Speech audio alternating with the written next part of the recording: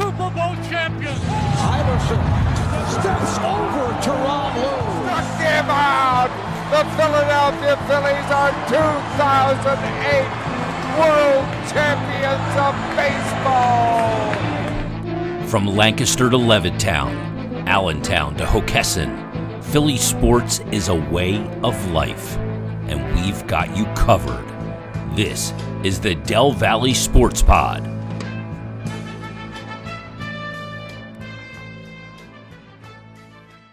Turn out the lights, the party's over. They say that all good things must end. Call it a night. The party's over, and tomorrow starts the same old thing again. Turn out the lights. The season is over. And just like the last month and a half, it has been rinse and repeat. They go down in embarrassing fashion to what we would all think to be a lesser opponent on paper. But as you and I have talked about, Dan, hello, welcome. This team was going in the wrong direction for far too long. And what we saw last night was the culmination of bad personnel, bad coaching, and a bad football team. Good night, Moon. Good night, stars. Good night, Eagles. Any optimism that I had, and of course I did. I was watching the game at Chupka's too. Shout out, the Eagles faithful were there in full effect, and I was specifically watching the game with loyal listeners to the pod, Dean and Abby, and my buddy Matt. And before the game started, we had this bubble of like optimism out of nowhere. Like, you know what? I think this is going to be the Jalen Hurts superstar game. Like, I actually think that they're just going to be good all of a sudden. And that is an example of, what do they call that? Insanity? Pretty much. Yes. But yeah, it's just, there's too many of the same guys as last year on the team for those thoughts not to creep in, for me at least, just because they do have a lot of talented guys on that team. But man, it's just got to be the worst coach team that I can remember in recent history. And I was giving the offensive side of the ball a lot of credit. Apart from the Giants game, I actually thought that it felt like a team that was two different teams, where the offense, it feels like if you took away the defensive struggles, I feel like the offense got looped into those defensive struggles a little bit, and that this team stinks, but the offense was still putting up 20-some 30 points and being fairly proficient. But man, they just saw stunk this past game. And my last little comment here as we start this pod off is very small sample size. But this team's proficiency on offense without one AJ Brown, it's pretty stark, isn't it? The difference, especially on those blitz plays. I don't have the mean statistical breakdown of how many times they go to AJ Brown and successfully do so on blitzes, but it feels like that's a big thing. The slant, whether it be it's really the two routes, right? Whether it be the slant route to AJ Brown on the blitz, the panic slant, or the deep ball that AJ Brown draws a PI or makes a phenomenal catch. And when they didn't have AJ Brown and they only had Smith at receiver, this offense couldn't figure it out. Not at all.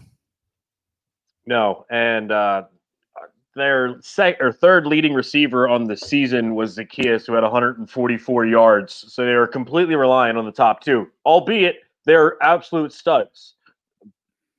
AJ Brown's probably top 10 wide receiver in the NFL, and Devontae Smith is no slouch. He's a fantastic number two. But they don't outstanding. Yeah, he was awesome. He was. Are you saying yesterday, Smith? Yeah. Yeah, he was great yesterday. It was the lone bright spot they had. I thought was the play they got out of him. How was Chupka's? I'm curious. I know you said there was a little gleam of optimism. Was it packed? It was pretty good. So the patio area, that's where we sat. Uh-huh. We actually we should have moved. For whatever reason, there was like it wasn't 50, but what felt like 50 young college age kids, mostly dudes. And I think Dean said it best. It felt like we were in the middle of like a fraternity or something. And they were obnoxious. It was bad. They were like throwing ice around. It was really, really awful. I don't know why we didn't just move. We weathered the storm. Matt was about to dad some of those kids a couple times, but we weathered the storm, and it was okay. Inside was a pretty good showing. Not comparable to the Super Bowl, of course, but a pretty good showing inside. Nice. Not filling out the back of the bar, but like the front of the bar was pretty well occupied by 90% Eagles fans. It felt like, at least. Well, it's good to know that Jupkis is still high and flying. I do want to get back there for a game, hopefully next season, and they're worth watching next season. I'm sure you were able to listen to the audio of the game and how many times Joe Buck and Troy Aikman were just openly shredding the Eagles, talking about the missed tackling, the poor play calling, just the lack of effort. It seemed like I felt that was very noticeable in that announcers don't do that very often. They don't just openly shred teams. Like over and over again, Joe Buck was like, another missed tackle by the Eagles. Dude, one time he apologized for it. You remember the one call he had a call where it's like, and I'm sorry, and I felt it was genuine. He was like, I'm sorry. I know I keep saying this, but there's another missed tackle. I am not tired of just seeing it. I'm also tired of saying it and you subsequently, I don't think I know how to say that word, hearing it. He's like, I realize I'm saying this a lot, but I have to. It is my job, and because it keeps happening. He's talking about what he sees, and that was all you saw on defense, dude. I mean, that's effort. That's coaching. Talent aside, if you can't tackle it in the NFL, what are you doing on defense? I mean, all of the things that Sirianni wanted to like hold his hat on, and be like, oh, we're third in the league in missed tackle percentage. Not last night. They couldn't tackle a damn tackle dummy. It was standing there. 3rd and 3, I think it was even the first drive. They threw a little dump pass to Rachaad White, and Bradbury and Roby, just one of the worst 2-man attempts at tackling a guy ever. Oh yeah. Roby basically went to tackle Bradbury and said, go ahead. Yeah, Rachaad. Like Bradbury should make that tackle, but at the same time, what was Roby doing? Like Bradbury had him stalled for the most part. Bradbury could make that tackle, but he has him stalled, and Roby just like a cartoon character, it slips on a banana peel or something. He just went scooting by with hardly any effort to tackle him. It was really pathetic. And Cunningham did his best Nick Morrow impersonation, I thought, in that game. Did you say last week that if we tackle our own guy, we're going to lose? We set the over at 1.5, and obviously we saw the Ricks Avonte Maddox, and it came early. I'm sure if I watch the film again, I'm sure we'd find a second one, maybe a third in there. Well, I would put that play with Bradbury and Roby. I mean, Roby pretty much tackled Bradbury. So we nailed it. All of that, we hit the over in like the first quarter then, I think. So pretty sure both those were very early. Yeah. David Moore. Did you even know that he was a guy that we had to watch out for? A wide receiver, David Moore. Who is David Moore? Yeah, right? Trey Palmer? I mean, goodness gracious, dude. I think is Trey Palmer a rookie? He's a rookie. Yeah, okay. I thought this was the Mike Evans, Chris Godwin show, and I tell you what, Cade Otton. I tell you what, man. Otton went off. It's because the middle of the field. It's because the middle of the field, right? How many times did Cade Otton just run a seam route down the middle of the field and there wasn't a safety or linebacker that picked him up? It's always badass when a guy doesn't wear gloves, I will say. Yeah. It's like, makes you think of like, Jorge Posada, a lot of catchers in baseball. I feel like that's a comparison, catchers in baseball and tight ends in football. Yeah. But Cade Otton, I tell you what, and you know what? They crushed us on offense. They had 1,000,000 yards, and they still had tons of drops, even with all the drops. Yeah. I mean, there were a lot of drops, and they still threw for over, I think, 300 yards. Baker did. Yeah, 337, 3 touchdowns. Hurts had 250 and 1 touchdown. I saw Dan Orlovsky break down a play earlier, and it was a microcosm of the offense and just bad play calling. They got destroyed by the blitz. Saw that coming. Oh. But to just like sum up the lack of play, like good play calling on the offense, Hurts got blitzed. He had no time to throw the ball, and they had 4 people out wide. They all did verticals.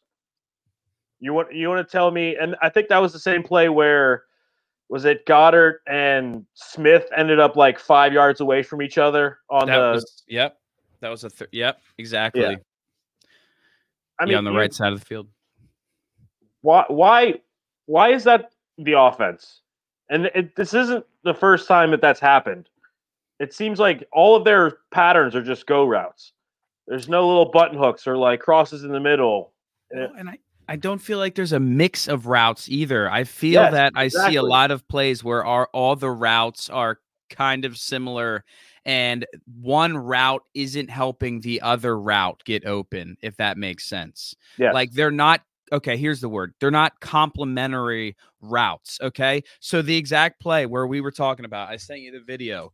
The perfect example is that David Moore touchdown. Yes, Ricks and Maddox ran into each other, but they ran into each other because we were in man, and the 2 receivers on the right side, one set a very casual kind of pick type route, and they swing the other guy to cross the field. We run crossers, but I feel like a lot of time when we run crossers, it's like both guys are running crossers. They use the wide receivers to set up the one crosser. They even use the running back. That's why Maddox ran into Ricks, is because he was trying to get to the other side of the field to watch the running back, and then coming the opposite direction on a cross route was David Moore. And then our 2 guys hit each other. But I sent you the video. Even if they didn't tackle each other, he still would have had a ton of separation because he got picked by a different, like that, just very complimentary. And I feel like we don't see a lot of complimentary routes. Like the one complimentary route that they do is the stupid slant pick play, which they run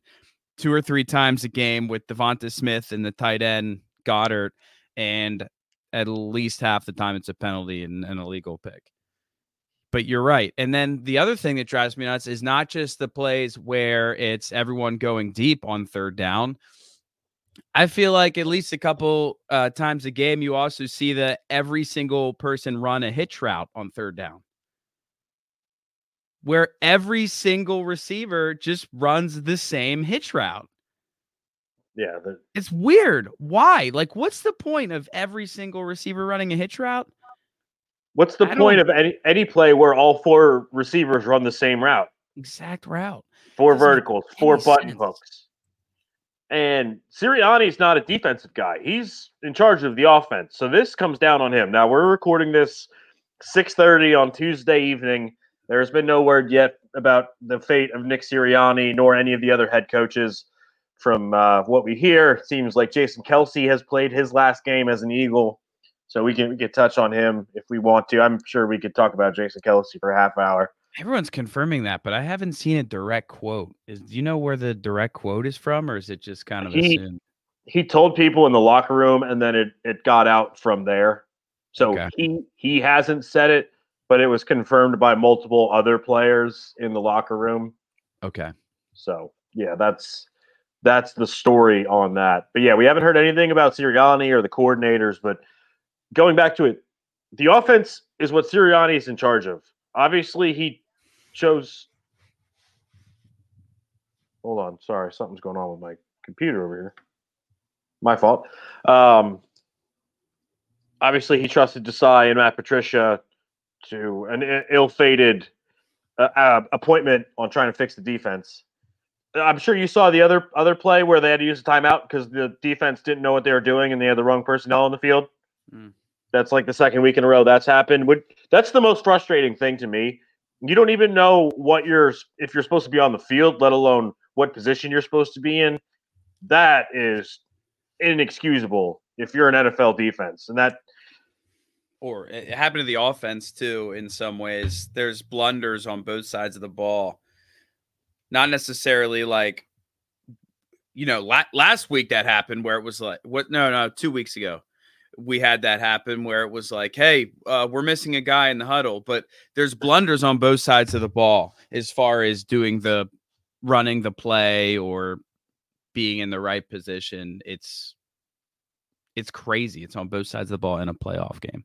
It's unbelievable to see how far this team and how quickly. I mean, it was the leading story on every ESPN talk show this afternoon that I checked in with. ESPN or NFL Live. It was Eagles to start, Eagles to finish, around the horn, the collapse of the Eagles. I mean, this is a nationwide story about how bad the Eagles are and how far they've come from being a good team. You think about it, Super Bowl 10-1, Super Bowl favorites to some people, and then they lose 6 of 7 in a 2-month span, a month and a half span. Sirianni, if he's not fired, he is certainly on the hot seat because you could tell that the players were just not bought in. Yeah. And if you lose your message in an NFL locker room, I mean, like, these are grown men, these are humans, and it's like any good or bad boss. Like, if they just lose you and they're not up to the standard they need to be, you kind of check out. And that is exactly what this Eagles team looked like. They looked like they checked out. And if Sirianni has lost the locker room and lost his ability to reach them on a man-to-man level, one, that's damning. And two, that is very hard to gain back because you need to basically like strip down everything that you like stood for and try to rebuild your message. And that's something hard to do with 53 grown-ass men. Yeah. I also, another side of it is I agree with you on that. And then I think of just the coaching side of it in terms of the development of your players and young players. And we have a young quarterback right now, man. It is essential that this guy is surrounded by good minds and by good coaches. He clearly is coachable because his jump that he took last year from the year before was phenomenal, outstanding. And to me, and I mean, he performed how well in the Super Bowl, but it wasn't even just the Super Bowl. He had a great year. And it's not just that he was so good last year, it's that he showed clear development from the year prior, right? And it feels a little bit deja vu like, right? Because of the fact that the head coach drama, and we have a quarterback who's getting along really well with the offensive coordinator.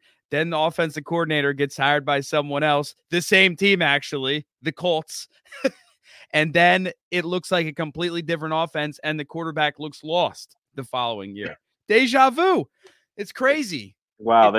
From Doug to Sirianni, that's wow. It's really insane. It's the same storyline, and the quarterback looks unrecognizable, and they just aren't able to coach and connect with him the same way. And it's just so the fact to me that Hurts showed that he can be coached, that he can improve, and that he regressed this year around this particular staff.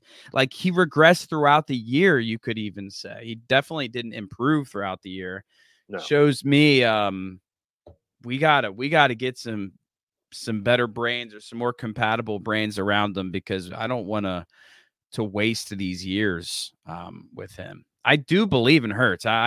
I think that there's definitely something there, but I don't think Hurts is so good that he's going to be able to survive a bad coaching situation. You know, I don't think he's so good that he doesn't require good coaches around him. I mean, a part of me, when I watch him get these third downs and they're clearly blitzing, a part of me wonders, like, why doesn't he ever look over to his receivers and communicate and be like, hey, they're blitzing. Let's do that quick slant. Like, let's get a quick route here.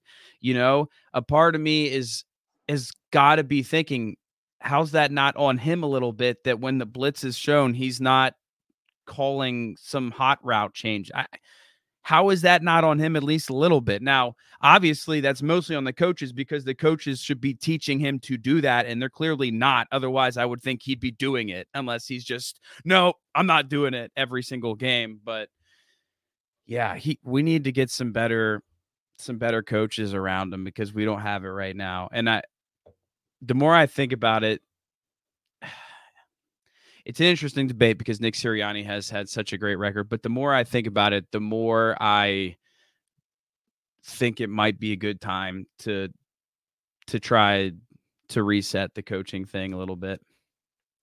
After last night, that's kind of where I am as well. And just before I lose the thought, you can make the argument that Shane Steichen was the biggest loss from last year to this year. I would have said a player, maybe like Kaiser White, TJ Edwards, CJ, GJ.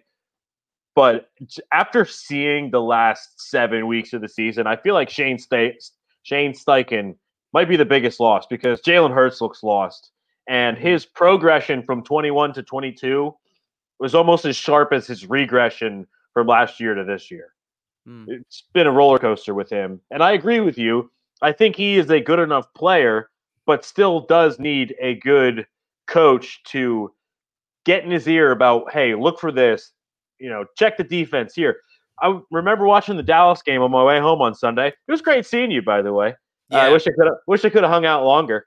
But I was watching the Dallas game on the way home, and I took notice to it. It felt like at least 4 or 5 times Dak was audibling at the line of scrimmage, changing, like going to his receivers, like, hey, here, maybe I missed it, but I didn't feel like Hurts did that one time last night. And you're exactly right. It's coaching. He's not. I don't think he's going rogue and is just like, nah, I'm not going to audible out of the play. I'm going to stick with it. You train your quarterback to be able to do that and look for defenses that are lined up in a certain way based on your personnel. And it comes down to coaching. But I'm with you. I didn't want to get rid of Sirianni, but the more I think about last night and how far this team has fallen off in such a short window, I don't think another year of him is going to be good for the team as a whole.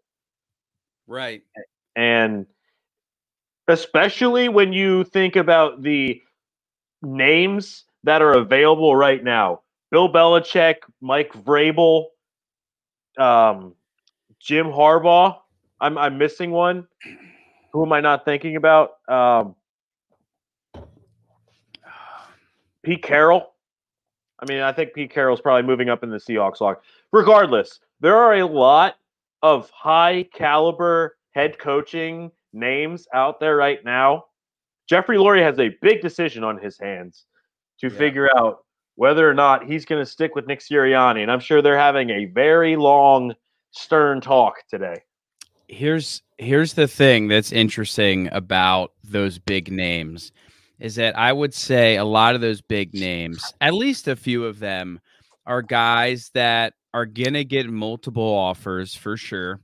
And if I would say certainly Belichick, who Howard Eskin is convinced there's a 0% chance that Bill Belichick is coming to Philly because Lurie hates him. I saw something from him today. Hate Howard Eskin, by the way. I do. Thank you. I absolutely despise Howard Eskin. He's such a pathetic grouch. Yeah, he's such a grouch. That's genius. Yeah. He's such a grouch. I can't stand him.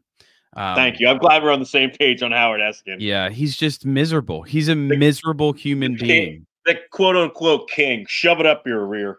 Yeah, he's a miserable human being. But I digress. I don't know, man. If you think about the Nick Sirianni hire, they hired a guy that I'm pretty sure was the wide receiver coach for the Colts, which was, by the way, a point I was going to make when you were talking about all the routes and how they're running bad routes.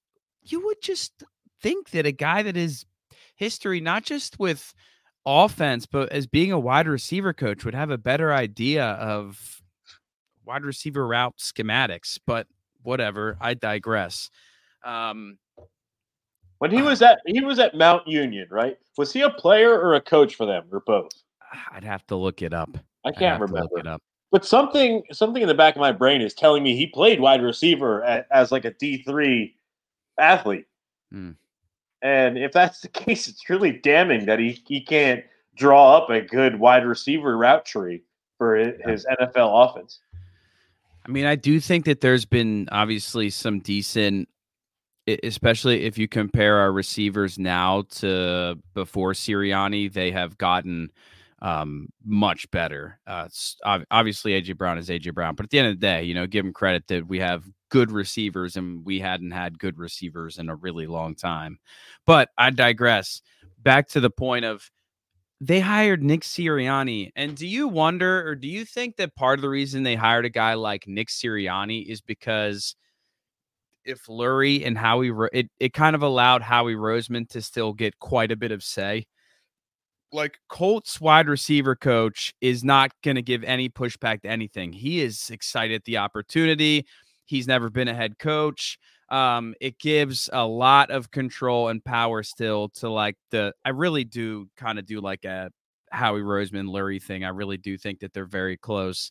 And I'm a little bit afraid that Lurie's never, not that I want Howie gone or anything like that, but I feel like he's a little bit living in the debt of what happened during the Chip Kelly era. And then when Howie helped them get a Super Bowl, I don't think Lurie is, I think Lurie is always going to first listen to Howie, I guess. And because of the dynamic that I'm assuming, but I think that's kind of how it is, I'm not sure that a guy like Mike Vrabel would want to coach in Philly. Certainly not. Like, Bill Belichick is pretty much a GM coach type person from everything that I've seen and heard.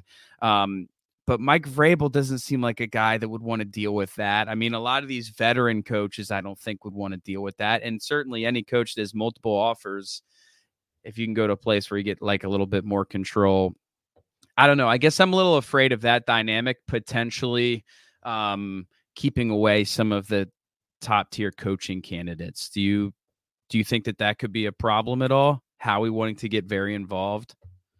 Yeah, I absolutely agree with you. And you look back to the last two coaches. I mean, Doug was a first-time head coach in the NFL.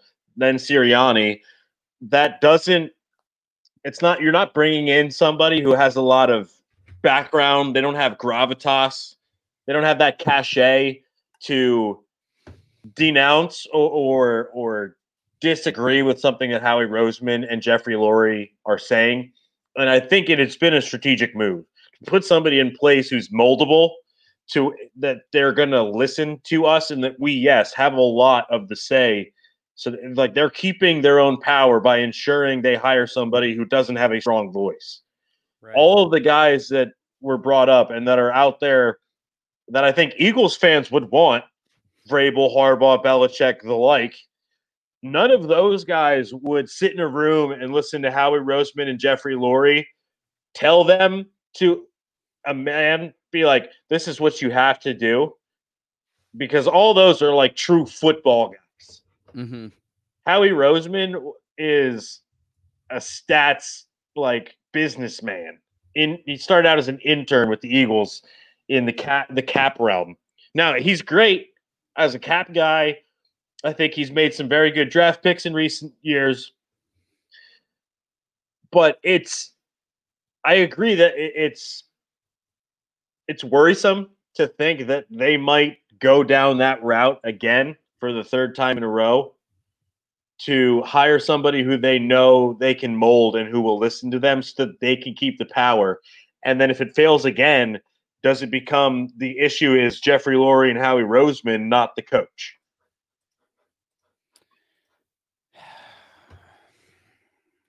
This sucks, Dan. Do you remember how much fun we were having in November watching the Eagles? It's hard to remember though, isn't it? Dude. I was just trying to look up there. I heard this is gonna be a little speculative here, so don't quote me on this stuff. But I did hear today that Matt Patricia was in the building more, he was a bit of a Howie Roseman guy. Actually not a Nick Sirianni guy.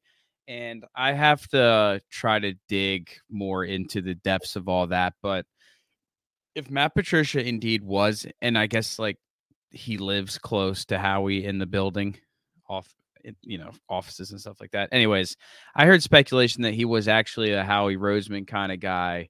And if that is indeed the case, it makes me wonder if maybe it was more of a Howie Lurie decision to switch to him as defensive coordinator. And I remember hearing, which again would be concerning on multiple fronts. One, because it was obviously destructive, I think, and two, because it's again that like not letting the coach be the coach, I guess. This brings me back to 2018.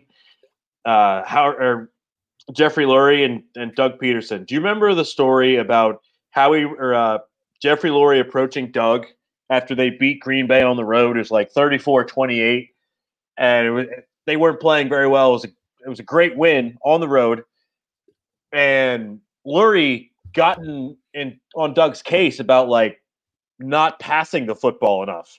And Doug's like, "Are you kidding? Yeah, we ran the football. We also beat one of the best teams in the NFL on the road on a short week on Thursday night. You're getting on me because I can't throw the football more." I feel like Jeffrey Lurie wants to be a football guy so badly that he's getting in the way of his own product. He wants to. He should just stick to being an owner, but I don't think he knows how, and he just wants.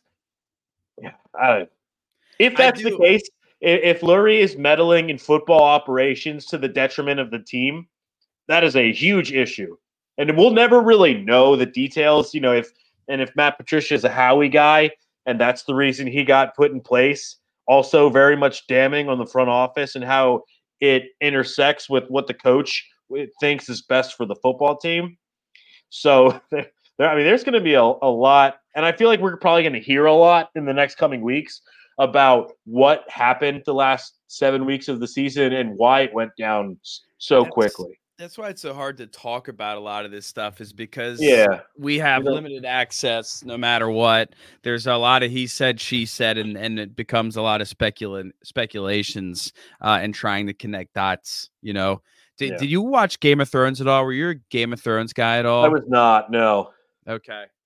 I'm just thinking, I'm afraid to have a situation where there's like this one main character in Game of Thrones, and he was kind of like that Jon Snow. No, he was. I think his name was Lord Viserys. I think he was like a hand to the king type guy. Anyway, he was never a king. He was never the person in power, but he was always really, really close to the person in power. And he was like the whisperer type person that would help guide, essentially the one that's making all the calls because of all the whispering and you should do this and I heard this and all that. He's like Rasputin. Yeah, there you go. But I guess I really hope that we don't get into that kind of a situation here. And I don't know if we're overdoing this, if this is embellishment. And again, we like Howie, obviously. We like Howie as a GM. I don't think we have any faith in Howie if he were to go down there and coach guys up and develop players. That's not something that is good at. And that's not his skill set. So that's just where I want a separation there. I don't want you to be in the same way. I kind of feel like, who are you to be saying who's a good coach and who's not a good coach? I mean, Howie Roseman doesn't have a great history of being able to decide. Well, I don't know. I don't know who brought in guys like Steichen. I know who brought in the offensive coordinator last year. I guess, it's tough because I don't know who's responsible for all the different pieces to the puzzle here over the last couple of years. But yeah, I just think about that situation and I wonder if it keeps away some of the top candidates, I guess, is what all the fuss ends up leading to. If you could have any coach, is there one that you would be most excited about? I would love to see Mike Vrabel coach his football team. Now, I also would love to see Jim Harbaugh coach his football team as well. I just don't think he's going to come here. I think he's going to be snatched up by a West Coast team. I think that's more his style after being in the cold weather of Michigan forever. But yeah, I mean, if I had one pick, it would be Mike Vrabel. I just think he's a straight up football guy in the same way that Dan Campbell is. Like, I wish we had Dan Campbell as our head coach. I freaking love that guy. I love that guy. He's got dip spit flying out when he's doing interviews.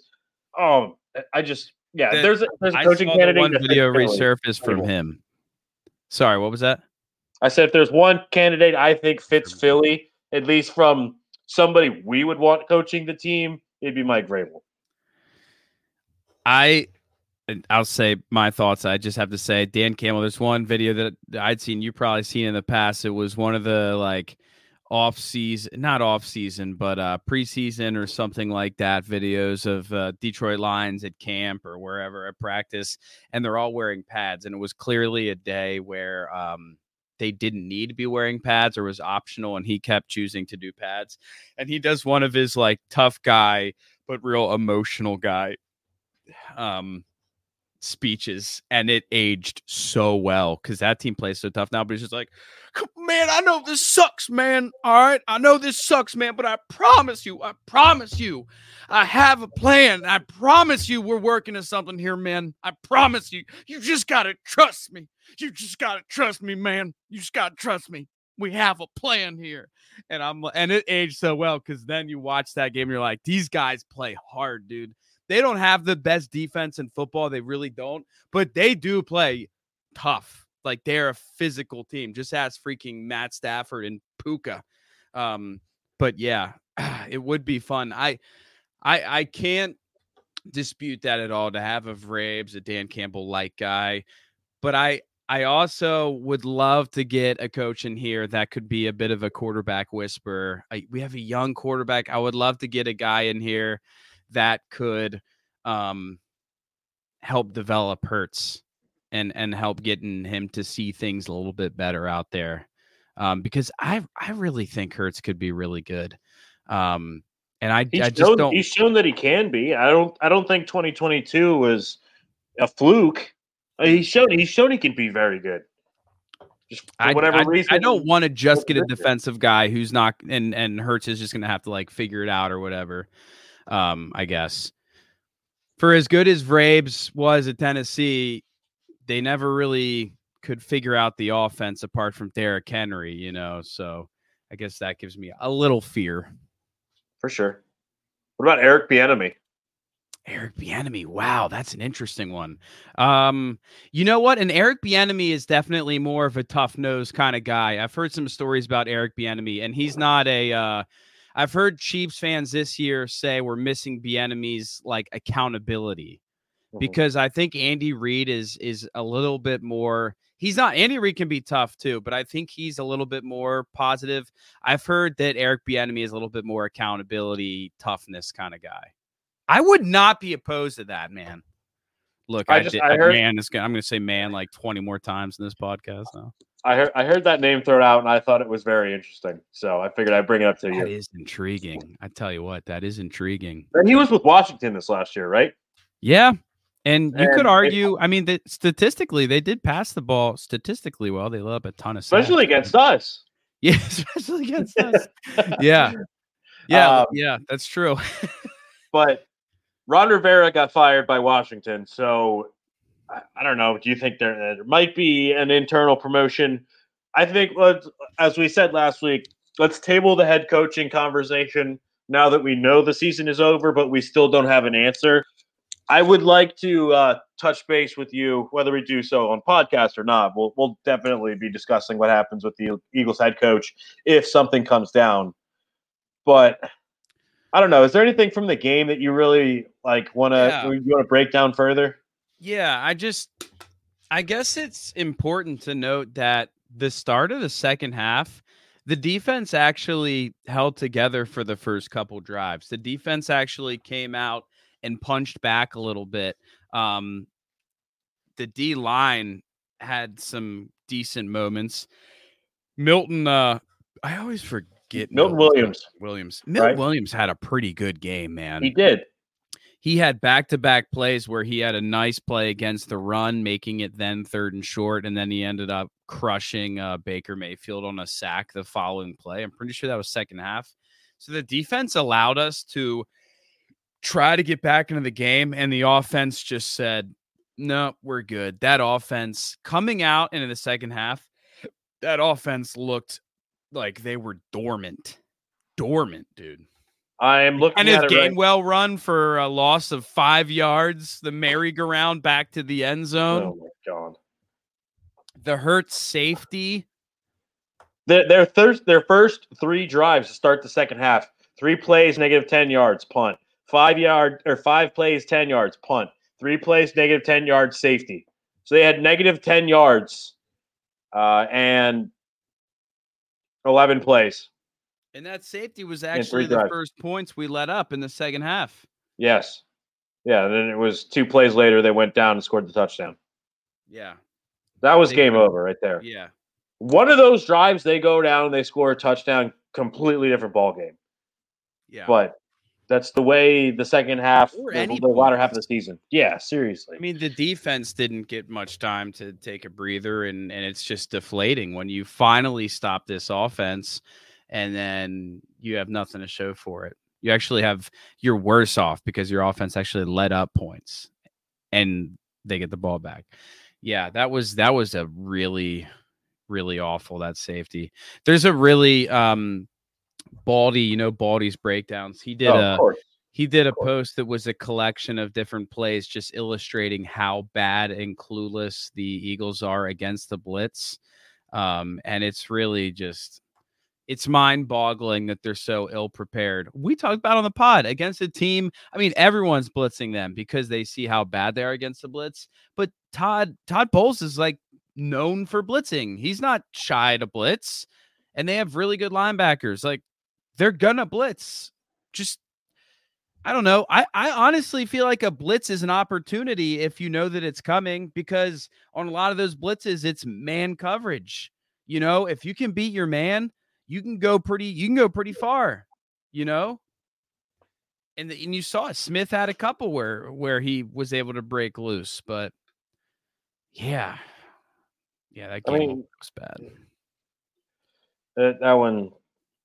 By the end of that game, I was just hate watching them. I was like, I'm almost glad this is over because I've hated watching this football team. Yeah, for the last 7 weeks. Fletcher Cox had a sick play. Did you see his play against the run? Remind me. I remember he had a good play, but I can't remember the exact play that you're talking about. It was a run to his side, and he had kind of pushed the right guard. I think it was back. His name starts with like an M. I hadn't really heard of the Bucks right guard before. It's like Mouse or Mount. Mouch. And dude, he did like 5 block sheds on one play.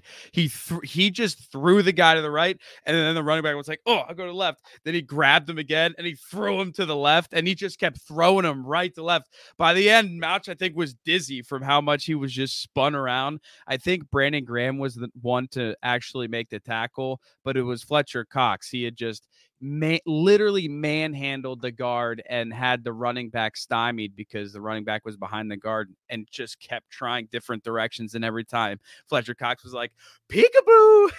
it was an unbelievably dominant play by Fletcher Cox, who looked to me like he had a pretty good game. Fletcher Cox was playing hard. I thought Fletcher Cox actually had a pretty solid game.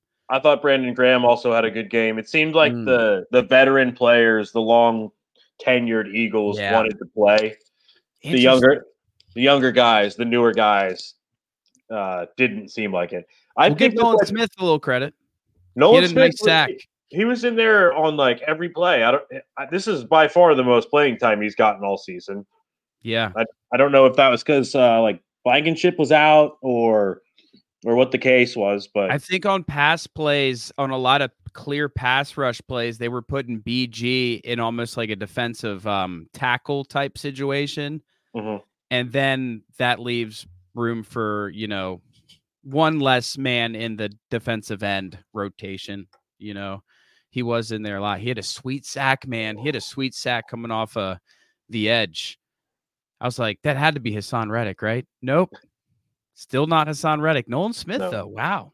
Yeah. Sweet move.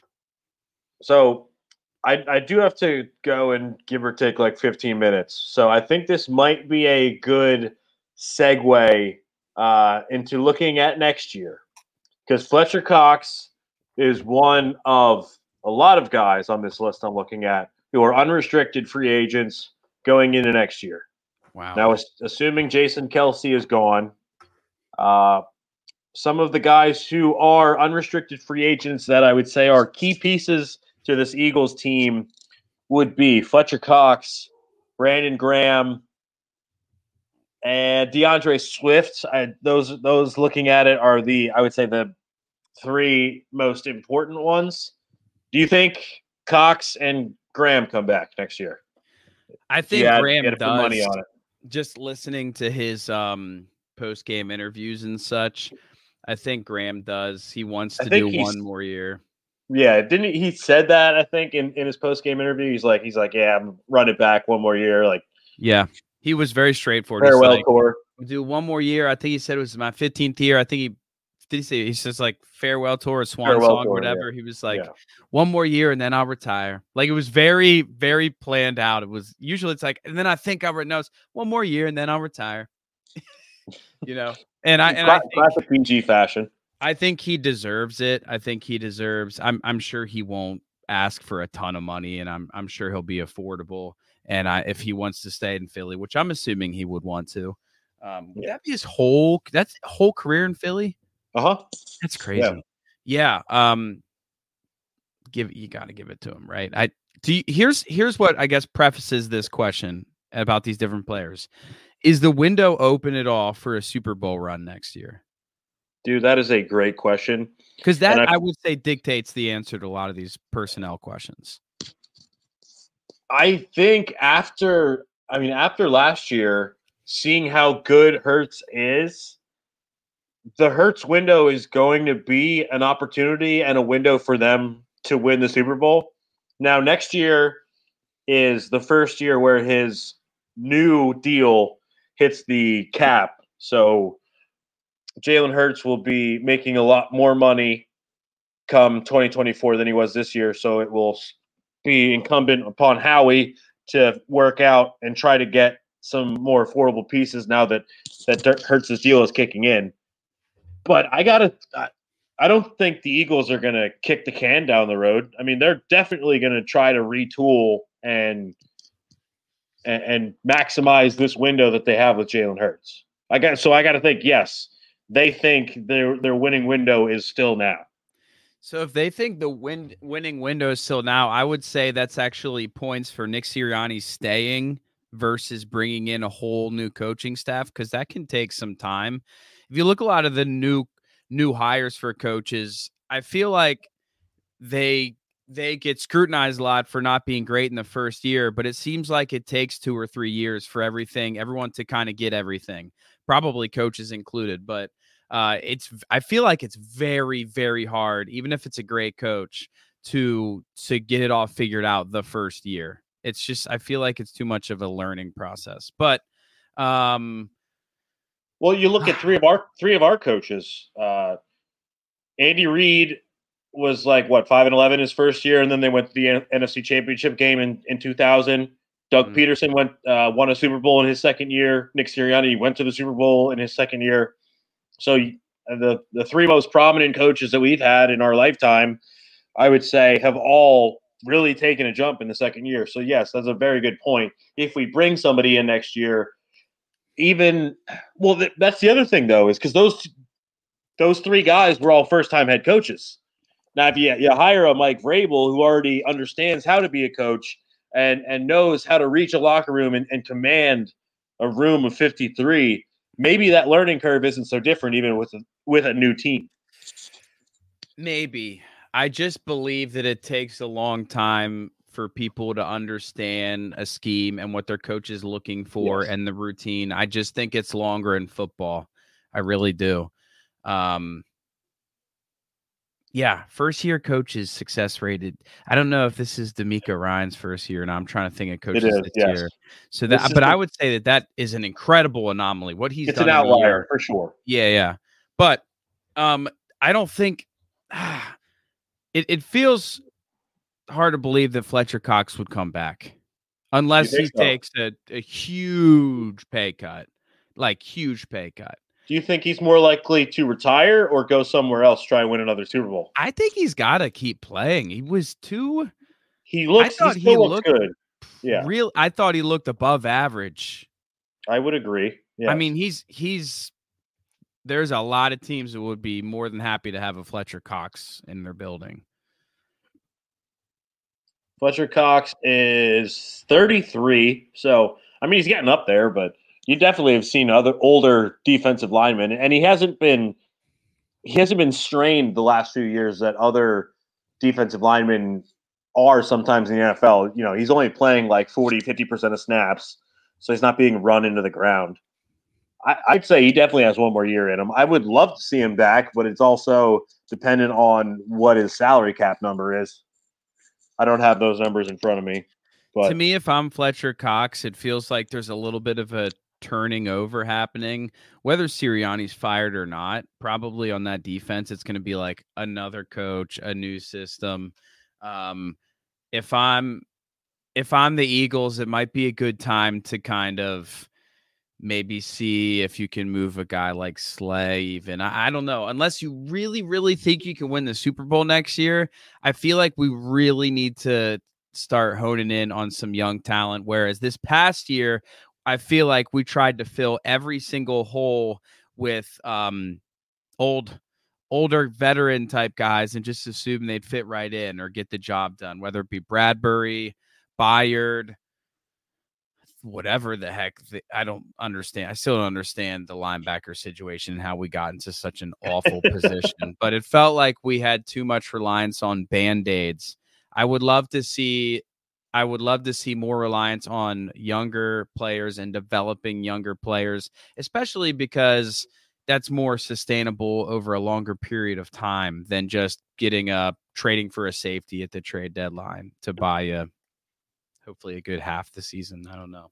I'd rather see them invest in some of the younger talent. I think build something. Yeah. I'm trying to make heads or tails of this salary cap thing on Spot Track, but I swear the salary cap in the NFL and like the signing bonuses, the dead cap hit, it's so over my head because I've never really tried to study it. Trying to look at it right now, it looks like I'm looking at damn physics or something. I can't. I can't even think of what. Never mind. You're not taking Howie's job anytime soon, huh? No. Calculus. That's what I was trying to say. I feel like I'm looking at calculus, which I never took. Would have failed. The last person on this list that I think is worth mentioning and asking you about, DeAndre Swift. So he was on a 1-year deal this year. They have a history of not paying running backs. Do they bring him back? Do they try to draft? Do they do other? What's your opinion? Shout out to them for not signing Miles Sanders, by the way. I agree. Yes. At the time, we were kind of like, but after seeing this year, definitely a good call. Yeah, he was not good. I wouldn't sign Swift. I don't think that he is good enough for you to invest significant money at the running back position. At least not with him. Yeah. There's so many average running backs, and I'm not saying he's average, but there's so many average running backs that you can find.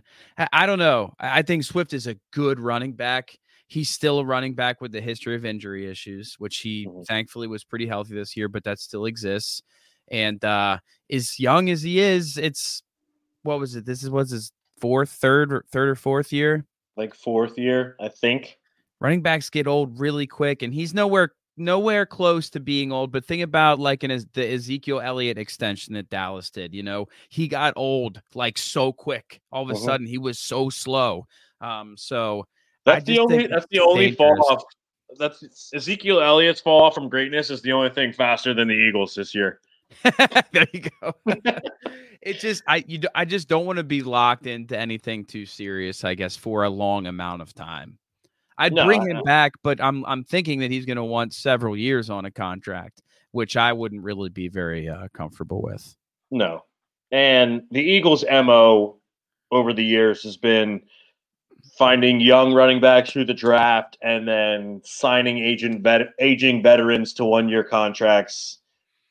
Or you do a sign and trade in the middle of the season. I'm just thinking 2017 when they had Blunt and Jay Ajayi. I mean, Ryan Matthews. You could go on and on about like woo woo. What is train?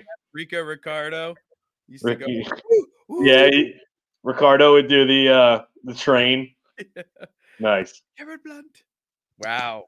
They're gonna have to retool the entire defense, other than the defensive line. But yeah, we'll see what happens with Fletcher Cox. Yeah, I guess I'd rather use the money elsewhere.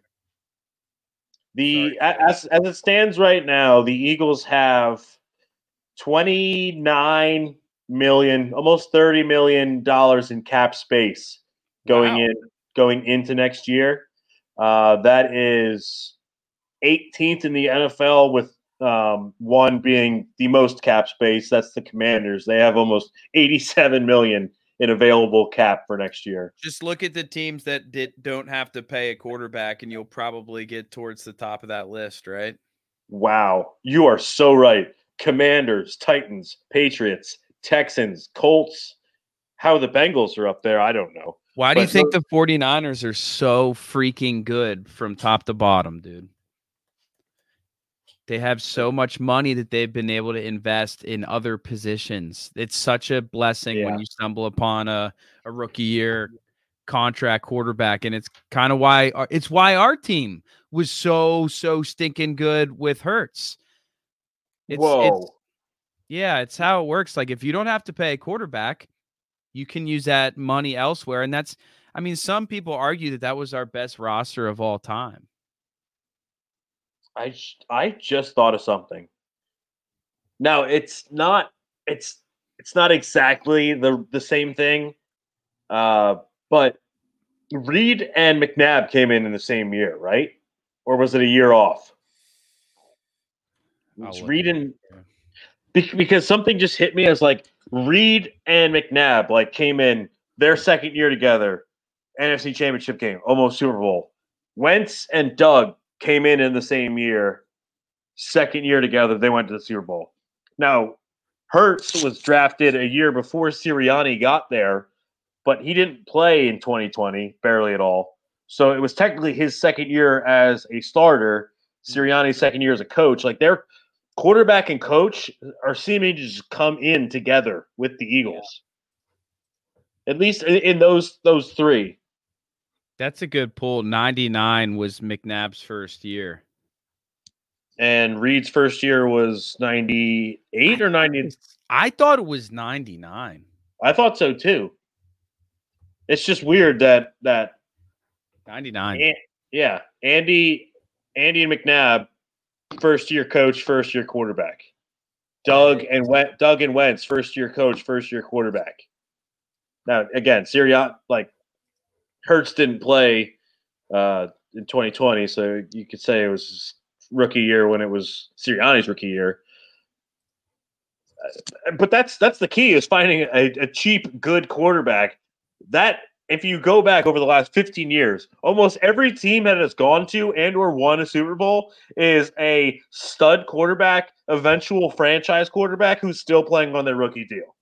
Joe Burrow, Jalen Hurts, Patrick Mahomes. Now, they've had success even after Patrick Mahomes has gotten signed, but you just go back. Other than Tom Brady, who was dating a supermodel and was getting paid like the median of the league, Russell Wilson, when they won the Super Bowl, Russell Wilson was still on his rookie deal. That's like the key in the NFL. Once you have to pay a quarterback, your window for winning the Super Bowl diminishes very quickly.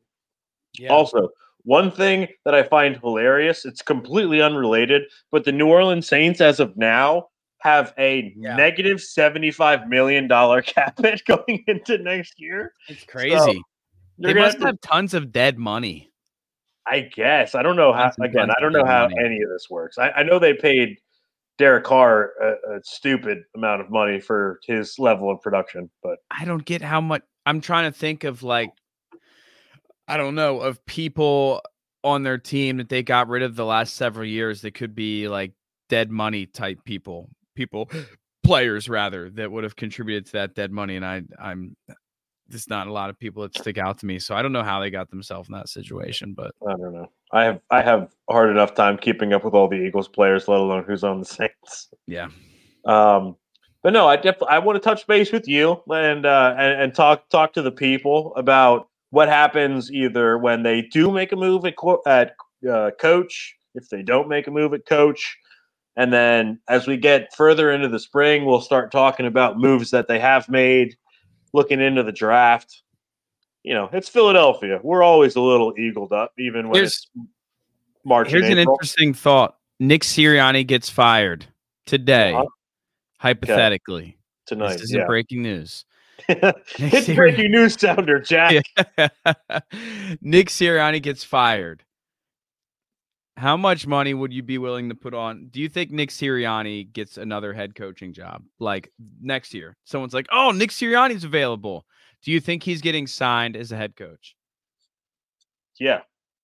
Well, I don't at all.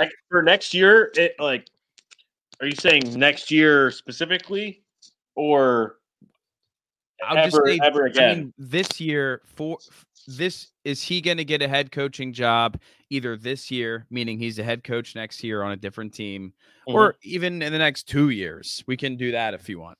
I think absolutely. No. I say absolutely. On his record alone, his win percentage alone, he's 34-17, I believe.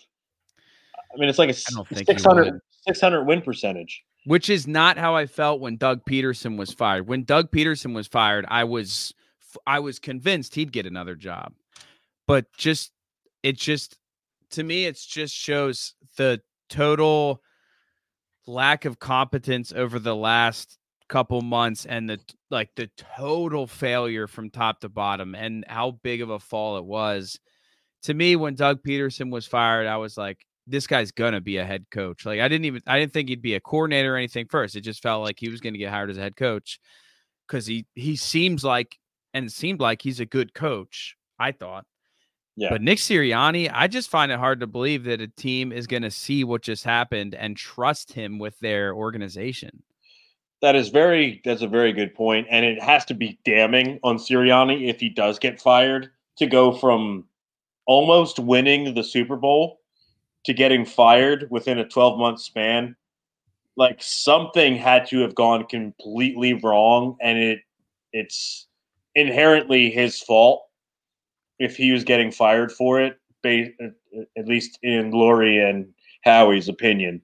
So yeah, another organization might see that as a major red flag. I think if he does get fired by the Eagles, eventually he will. Coaches are hired to get fired. I think he's going to get another crack at being a head coach, solely based on his record alone. But that's just my opinion.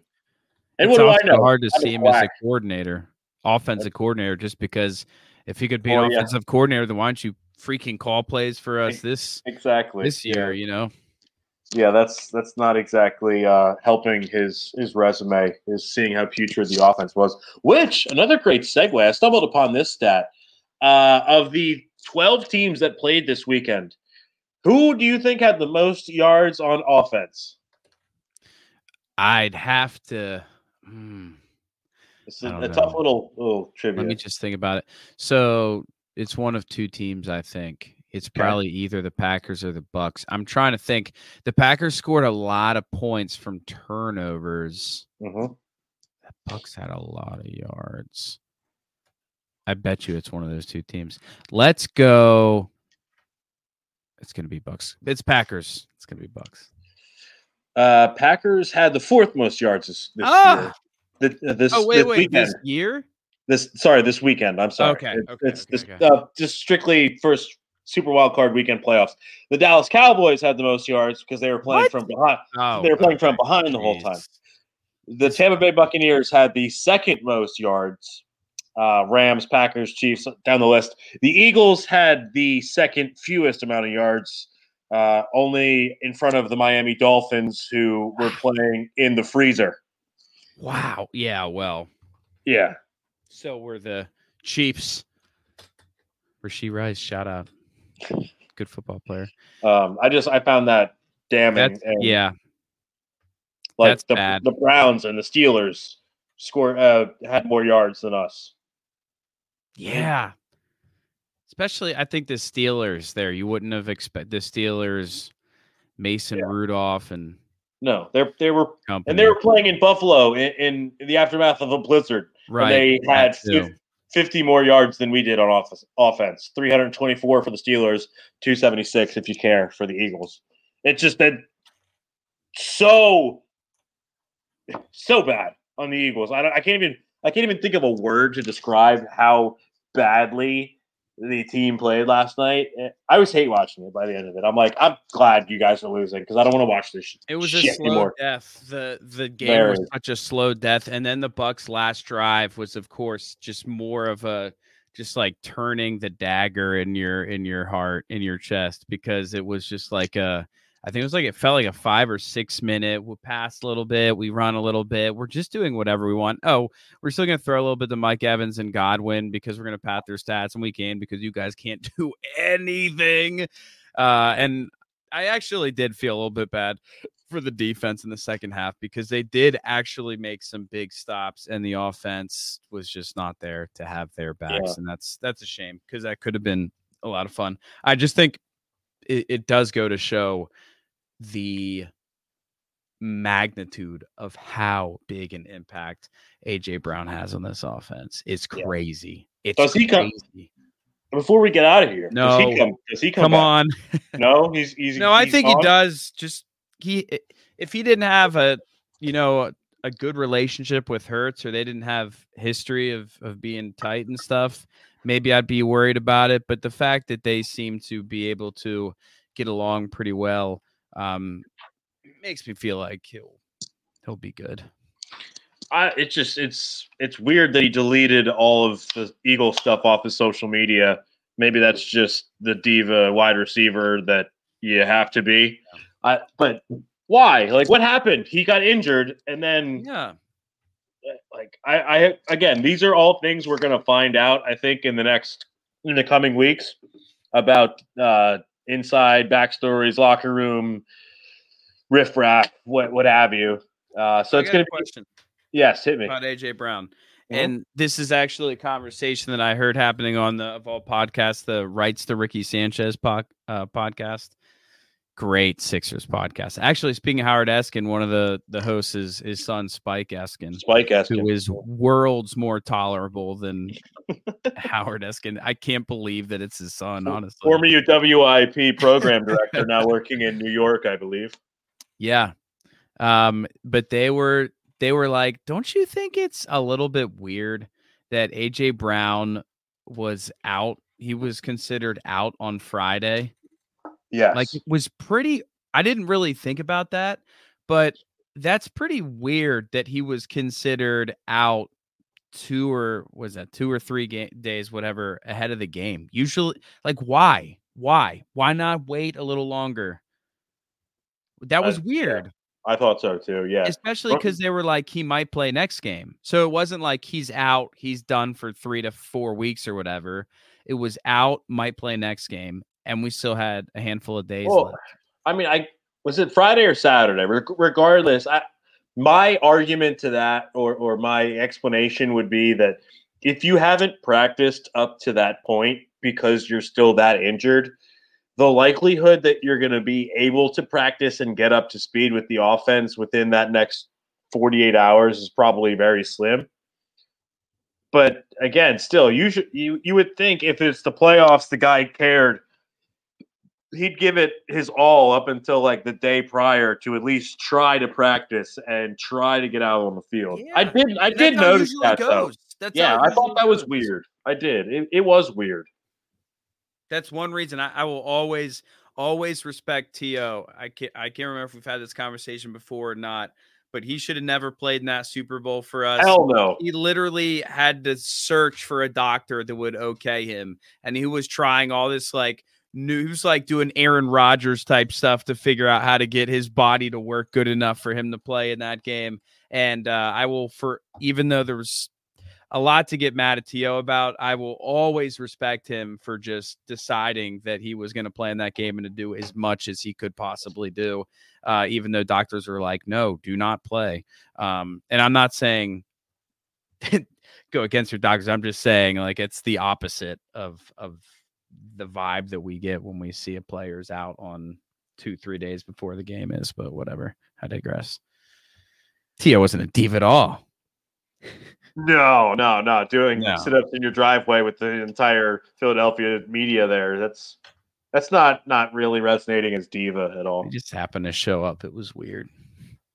He just inviting him to work out with him. He was doing a summer program. I remember that like it was yesterday, and we were 10, 11 at the time. I was just like, what is going on? This is a mess. This is an absolute shit show. I remember being like, wow, he's really strong. yeah. Fucking jacked, dude. I was like, whoa, I can see why he's good at football. Oh, man. All right. So I have to get running. I'm sorry. Although this 70 minutes that we've been recording thus far has flown by, as it seems every podcast does. It's funny.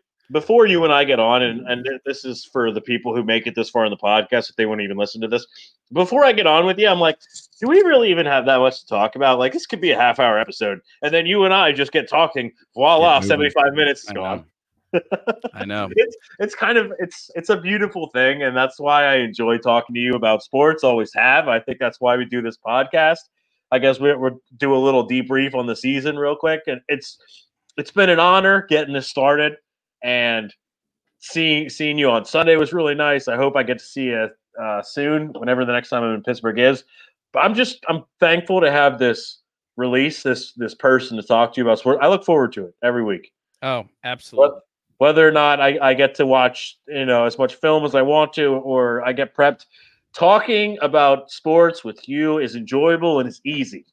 And doing a podcast with you has been a lot of fun, my friend. Easy's a good way to put it. It's easy, it's natural, and it's like I've said it a million times. It's a nice, safe place to get it out of the system, whatever it is that week.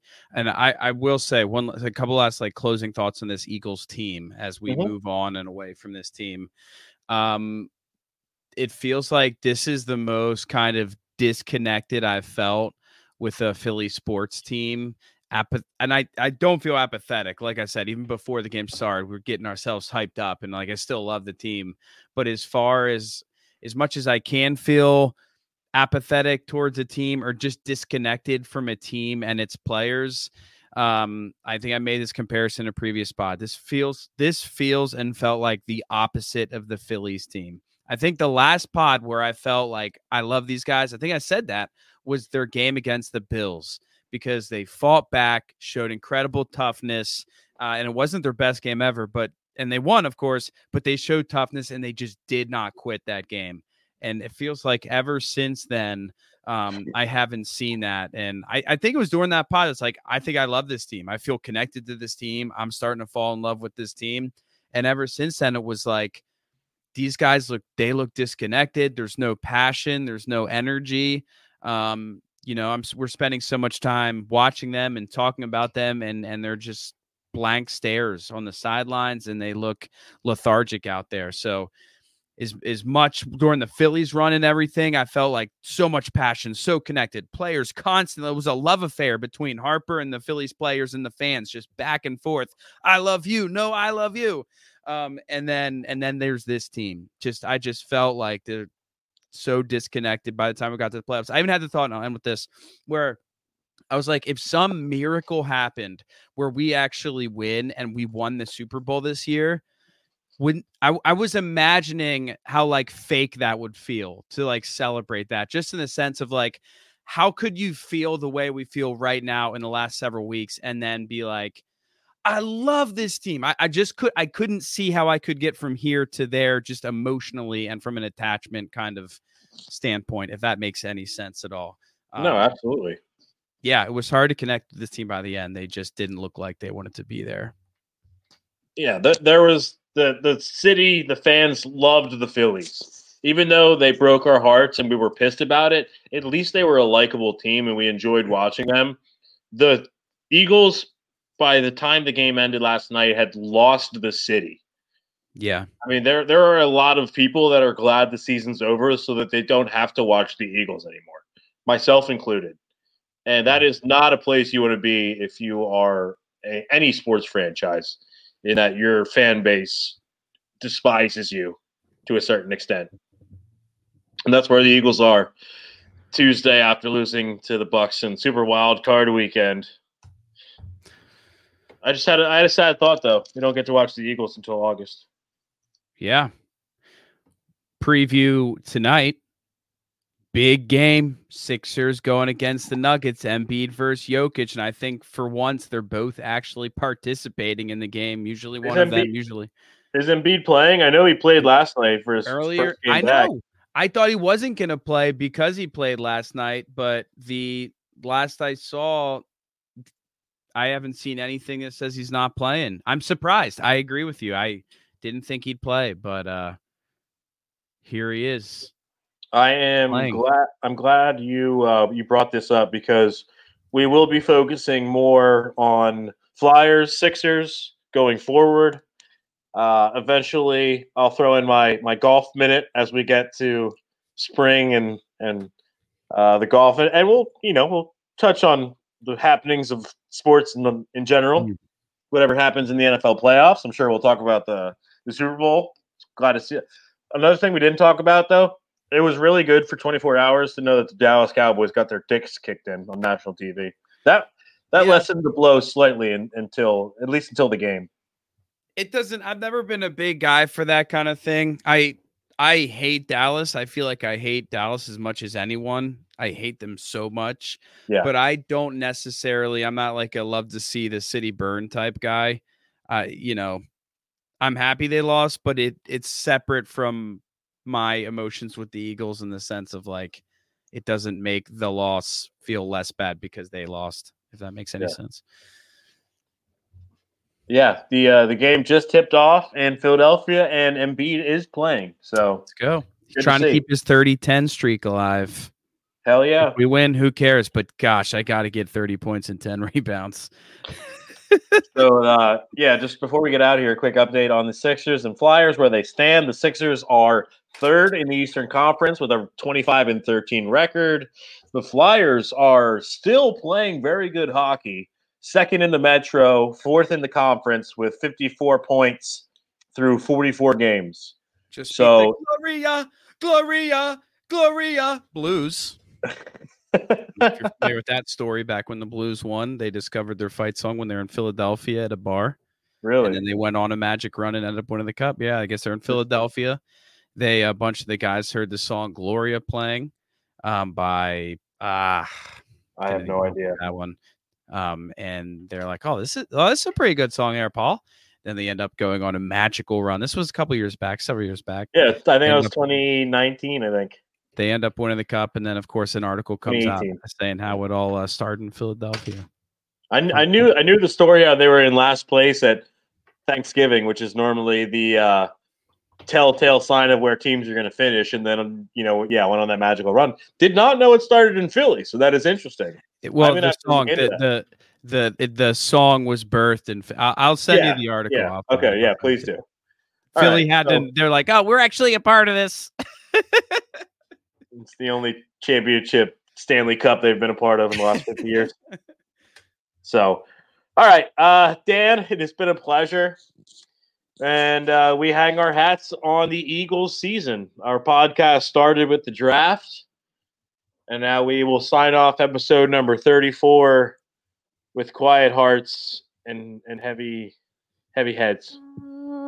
Play the taps, yes. You have a great trumpet there, Dan. Thank you. I've been told. Could be taken a multitude of different ways. And on that note, we are signing off. This is the Del Valley Sports Pod. Dan, it's been a pleasure as always. If you've listened this far, thank you. You're a great person. Enjoy the rest of your weeks, ladies and gentlemen, and go Birds. Go Birds forever and always. At least Go until next year. Go Birds. All right. And go Sixers. Yeah, go Sixers. Go Flyers. Woo! Take care.